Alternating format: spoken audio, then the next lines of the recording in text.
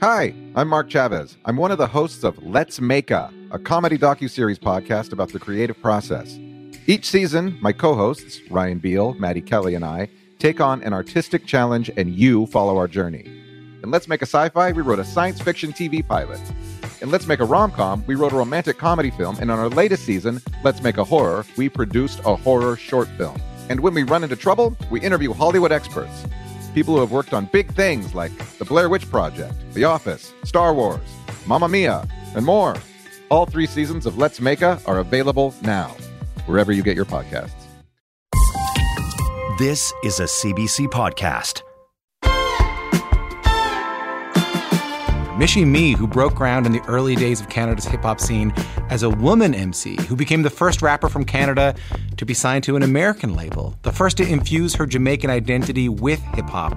She'll be here to talk about those early days and finally getting the recognition that she deserves. That's coming up.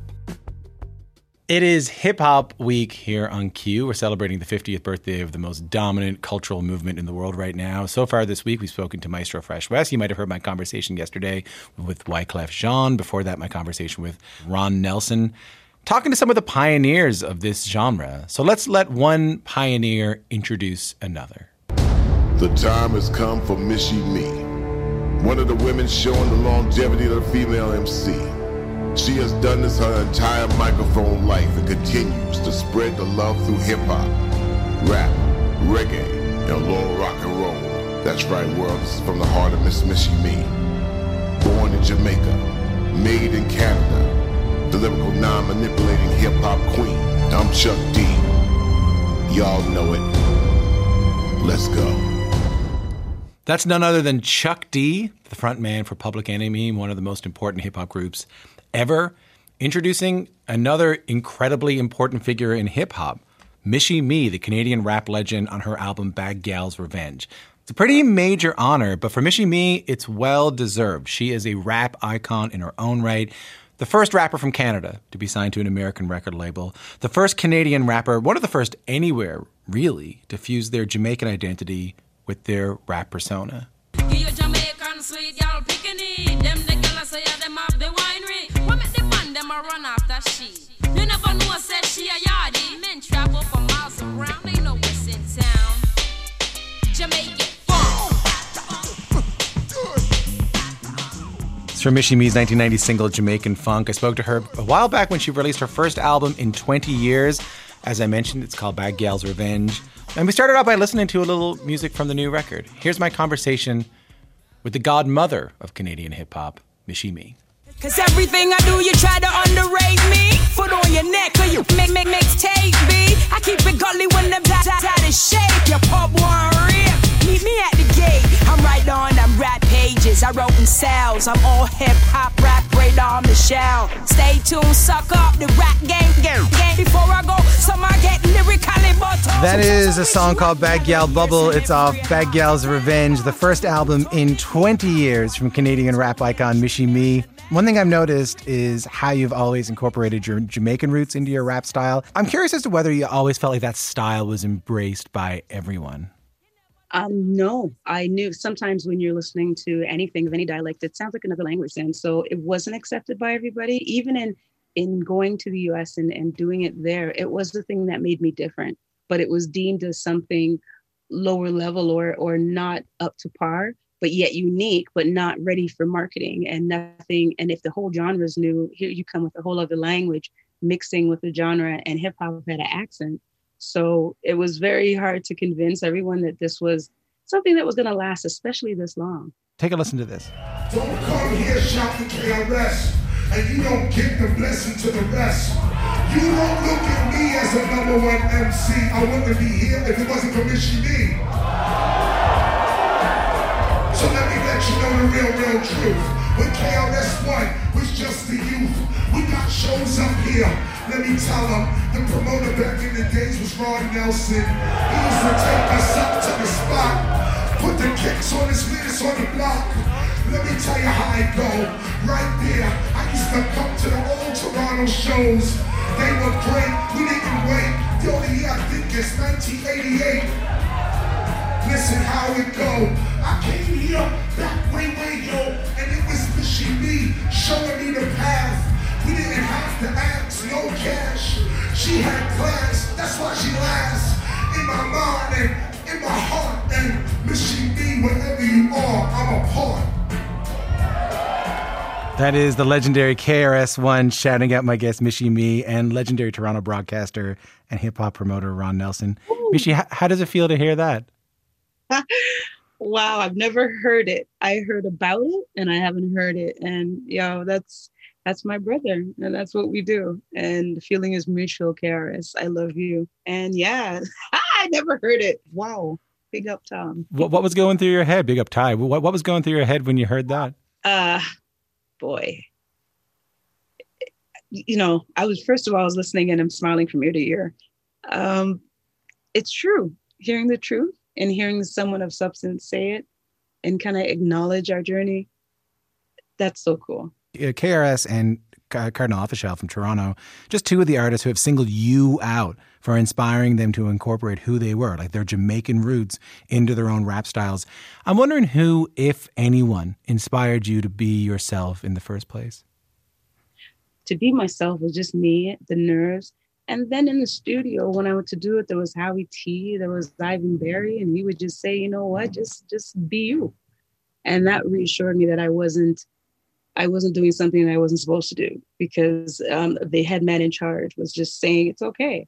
So it was just capturing that moment in the booth. I was able to do it outside of the booth, but to put it into booth, I was like, oh my God, you guys gonna make me talk Jamaican in like 12 bars? So yeah, it was just something very natural at the time, but it wasn't a given. We'll be right back. Hi, I'm Jessie Cruikshank. Jessie Cruikshank. I host the #1 comedy podcast called Phone a Friend. Girl, let's phone a friend. Not only do I break down the biggest stories in pop culture with guests like Dan Levy and members of NSYNC, I do it with my own personal boy band singing jingles throughout. Because it's my show. It's your show, girl. New episodes of Phone a Friend. Yeah. Drop Thursdays wherever you get your podcasts. So work it, girl, yeah, work it. Okay, that's enough.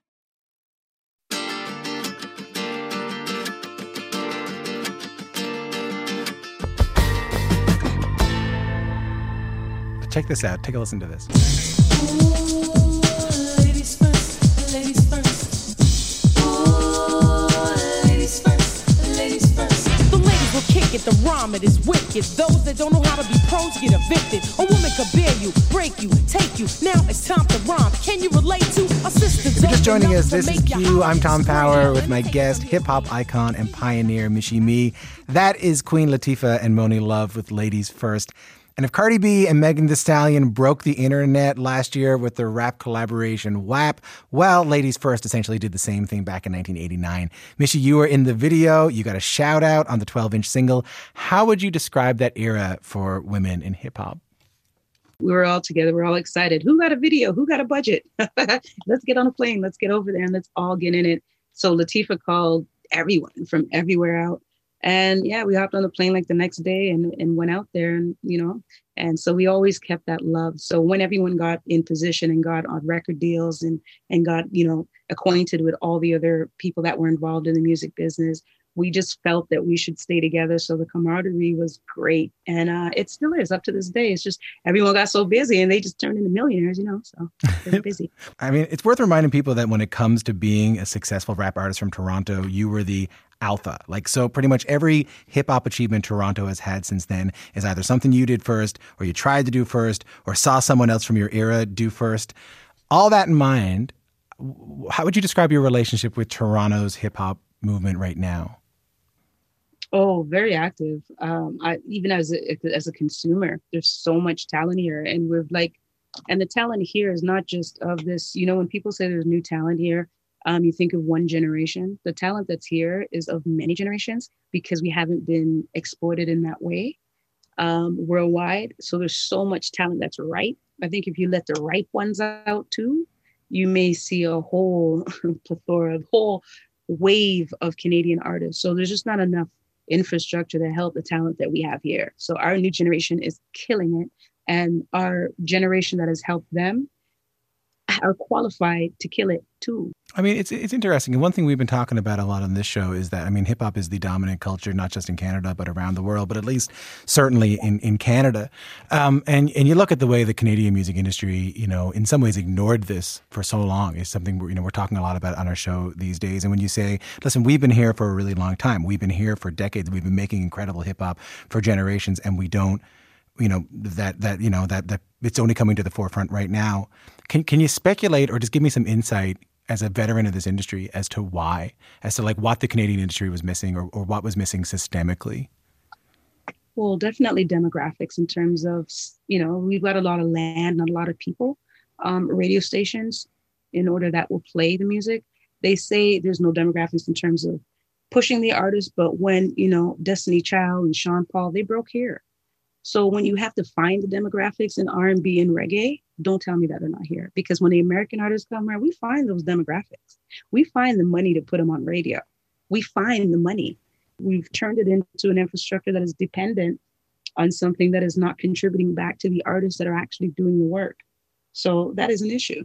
I mean, it's and not to mention, and I'll move off this soon, but not to mention that I am not being hyperbolic when I talk about your influence on Canadian music, on Canadian culture, and especially hip hop. That like you are really the rock, like the formation of this music and everything that we have right now.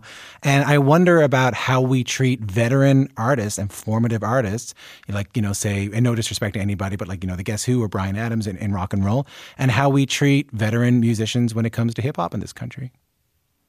Yeah, we get no love. Because if I was in any other genre and I did what I've done for hip hop, you would have been acknowledged in another way. If you're in any other genre, you've done something like Denise Jones, may she rest in peace, for reggae music, you would have been acknowledged in that way. That's a veteran in the business. I'm a veteran in music. I can't even celebrate my own success because nobody knows how to celebrate me. And I'm just one of many. Has time and experience changed anything about the way you approach your art now, your craft now, compared to when you first started? Yeah, I calm down. I've calmed down a lot. Yeah, but you know how to turn it on and turn it off. So you just get more professional. It's the same, same day, same. You just handle things different. That comes with maturity. You just know who to help. You just know that helping someone doesn't hurt you. We've got so much talent here, and we've got a lot of infrastructure, and there's so much ways to do it now in this new digital world. I just hope that they recognize the people behind the artists and the artists, because there's a lot of people that have given up artistry to stand behind artists and are not out here doing 50-year-old records and want to help other artists. And there's a place for them too, and there's opportunities, there's jobs that could be given to them to trust some of the artists, to trust some of the experiences that people have to offer in this community, in this business, and not just kind of close the doors and the gatekeepers just shut everyone out. Like, there's opportunities for everyone here. And I just don't think want everyone to remember that. Just don't forget. That's all. It's been lovely to hear not just you talk about your career, but talk about this wisdom that you've gotten over the years, and reflect on the industry then and the industry now. And I guess overall, I just want to say thank you so much for your music and for your influence, and congratulations on the record. Thank you for having me. And thanks for having this talk with me. It's been a pleasure talking to you. Thank you for the clarity and being that coach. You kept your integrity. That's why I love you the most. Thank you for being there when I thought I couldn't manage. Thank you for being. I'm looking forward to marriage and sealing and reliving all this baggage I carried. Thank you for being honest, knowing you're not telling the truth. Grown-ups, we make mistakes as youths. We give thanks and take stands, so thank you. Thanks for being the host. You're braver than most. Go into every meeting, never competing. You didn't have to, but you came anyway. You stayed every day. Believed and we prayed. Walking with sun through the shade. I wish you the best and nothing less. Thank you for easing the stress. Thank you for being a friend. Thank you for repping the trend. Thank you for being there for me over and over again. Thank you. Time to kick straight from the heart. This is dedicated to my close behind me. Represent to the fullest. Thanks to the most, that's how the day began. Thanks to the most, that's how the day began. And for the 9 months you carried me, no charge. for loving me when loving was hard. Come mama said knock you out. Mama Lou had clout. And from the Miss Lillian Maroon Pavilion, thank you for knowing yourself. Thank you for sharing the wealth and teaching. That is Michie Mee, and Thank You off her album Bad Gal's Revenge. Before that, my conversation with the legend herself. Michie Mee's Bad Gal's Revenge is out streaming now. That is it for this episode of Q. The other episode we put up today, I mean, it's hard to imagine having Hip Hop Week here on Q without talking to Maestro Fresh Wes.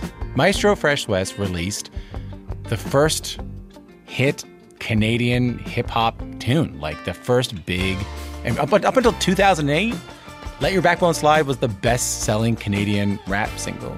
There wouldn't be a Drake without Maestro Fresh Wes. There wouldn't be a Cardinal Offishall without Maestro Fresh Wes.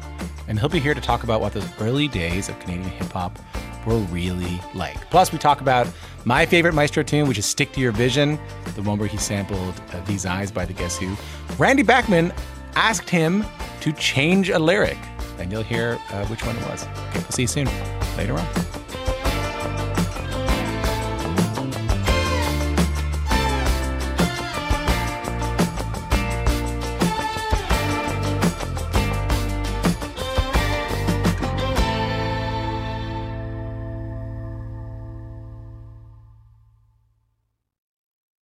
For more CBC podcasts, go to cbc.ca/podcasts.